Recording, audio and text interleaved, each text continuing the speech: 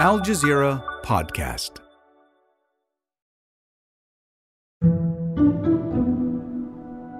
U.S. warships and planes launched the opening salvo of Operation Iraqi Freedom. The attack came in waves. It was March 2003. This is what it's like on the receiving end. Jesus Suarez del Solar, a member of the 1st Marine Division, was standing guard outside his unit's encampment in the desert of southern Iraq. The invasion had begun a week before, and the Marines were quickly approaching Baghdad, where the U.S. would declare victory a few weeks later. Jesus, however, would not be with them. The 20-year-old was killed just days into the invasion, stepping on an artillery shell. The dead Marine's father, Fernando Suarez del Solar, says he was contacted by one of his son's friends who said the Army dropped cluster weapons on March 26th and not all the submunitions exploded. The cluster bomb that killed Jesus had been fired by the U.S. military. The U.S. largely stopped using cluster bombs after the invasion of Iraq. But last month, despite objections from U.S. lawmakers, human rights groups, and a number of other governments, the U.S. shipped stockpiles of these weapons to the Ukrainian military. We recognize that cluster munitions create a risk of civilian harm from unexploded ordnance.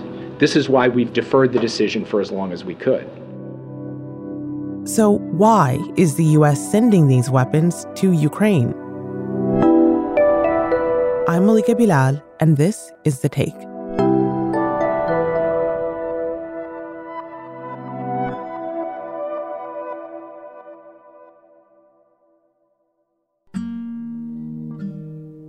Just months after Jesus died, Fernando Suarez del Solar traveled to Iraq to visit the place his son was killed. My son died here. I am here because this country is my country too, today. He also met with Iraqi victims of the war.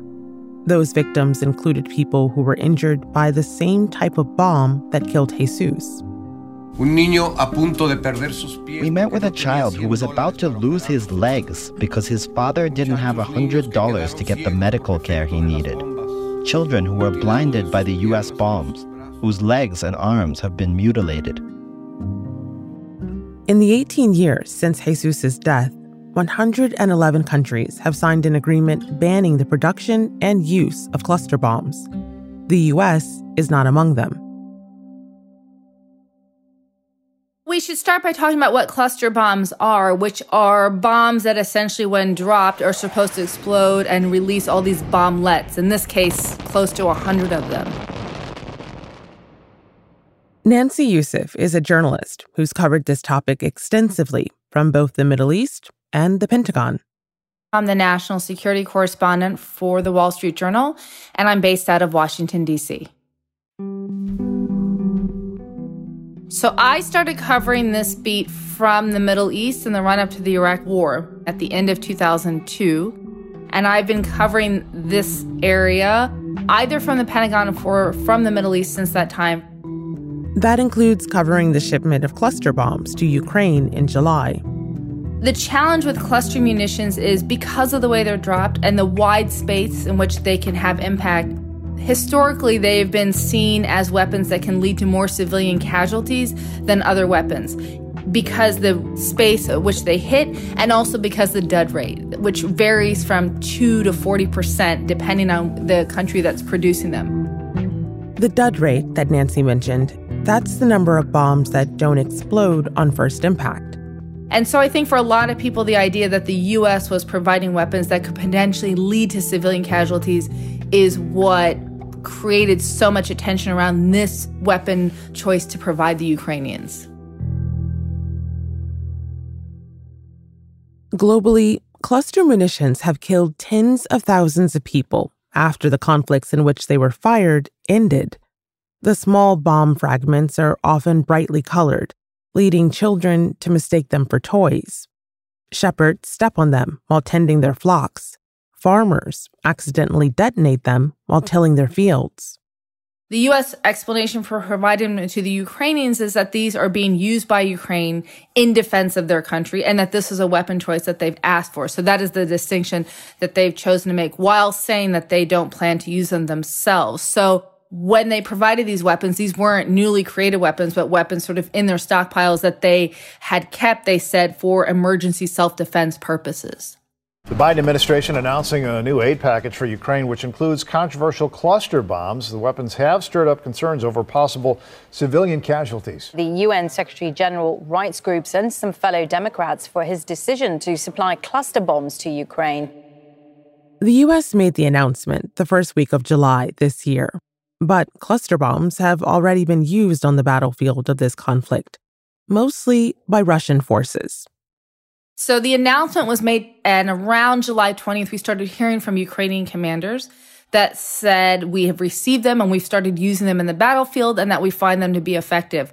I should note that this is not the introduction, though, of cluster munitions in this war. They have been in place and used by the Russians since the invasion itself. But this was the first time we had U.S.-provided cluster munitions on the battlefield on behalf of the Ukrainians. What the Ukrainians have also said is, because they've used so much artillery in this war, and at levels that I think were unimaginable at the start of it, at least from the U.S. side, their argument is that not only will we use them in places like the front lines of the counteroffensive where we need to sort of break through, but that use of these will reduce the number of artillery we need to use to break through that front line. So that's been the sort of two-pronged argument that they've made in support of using cluster munitions. The U.S. has said it will monitor the use of the weapons, though the U.S. military has lost track of millions of dollars worth of arms that it's provided in other conflicts. They have argued that in the case of Ukraine that they've been relatively good at it. I think it's easier with more sophisticated systems, bigger systems, rather than artillery or small rounds or cluster munitions because of the volume of them, how easily they're transported. It becomes much, much harder. The way that we'll track them is not necessarily that we sort of count them as they're being deployed in Ukraine, but in terms of their effect, both if we see the Ukrainians using them effectively, but also if we see instances of dud rates in which they're not used or used improperly. But I think in terms of coming up with a tally, it becomes much, much harder the larger the volume and the less sophisticated the system is. It's much easier to track a tank than it is to track a bullet or a cluster munition. There's a system in place for monitoring the weapons sent to Ukraine, but the U.S. is still reliant on the Ukrainian military to follow those protocols. I think the other way that we sort of hear about it, frankly, is also in repairs that need to happen for these weapon systems. The Ukrainians are using them so aggressively that they're increasingly asking the U.S. for help on sort of repairing parts, getting new parts in. A lot of them are driven in by way of Poland. The Ukrainians are in contact with their American counterparts in the region to talk about how to better use these weapons. And I think in that way, that has become an unofficial tracking system as well, because when they're telling their American counterparts, here's what we need to repair this weapon, the U.S. will ask, where is this weapon being used? How is it being used? So it's become an unofficial database as the war has gone on. The shipments also show how reliant Ukraine's military has become on the U.S. The Ukrainians say they're fighting a shared enemy, and while the U.S. is providing the weapons, they're providing the lives. Nancy says that's the type of connection that Ukrainians make when they talk about this war. What I hear is that they see it as integral, that they cannot fight this war without U.S. and allied provided weapons. And in fact, they're often asking for more weapons at a faster pace so that they can launch their offensive more effectively from their perspective. And given the number of weapons that the U.S. has provided, 40 billion worth in 2 years of war, it's an extraordinary number. It's more than the budgets of most militaries around the world. So it really gives you a sense of how much the U.S. is arming the Ukrainians. The next closest allied partner to provide weapons to the Ukrainians is the UK at $4 billion. So the U.S. really has been leading in terms of the number and types of weapons that it has provided Ukraine. The U.S. and Russia both publicly say they're avoiding direct conflict with each other. But the question remains, If the U.S. is providing weapons, are they fighting by proxy? Well, that's the Russian argument, right? That the U.S. can say that they're not there and that they're not fighting the Russians directly. But the Russian argument frequently through the war has been that by providing these weapons, you are an integral part of this war. And so it really depends on how you define war fighting, really. Do you have to be there? Is it your weapon systems? I think the Ukrainians would say war fighting is the people who are on the front lines, and those are Ukrainians. They're not Americans. And so I think everybody has a different definition. The U.S. definition, of course, is that we are not fighting this war. We are supporting a partner, and that this is Ukraine's fight. And you'll hear that most frequently when you ask U.S. officials, what's the definition of success? They will always say that is up to the Ukrainians, which I think is one way that they're trying to say this is not our fight, because we're not defining success or failure. That is up to the Ukrainians. So does the argument that the Ukrainian military has no other option than to use cluster bombs hold up? We'll talk about that after the break. The Inside Story podcast dissects, analyzes, and helps define major global stories. We get into the details with experts who explain how policies affect people. The Inside Story podcast by Al Jazeera. Find us wherever you listen to podcasts.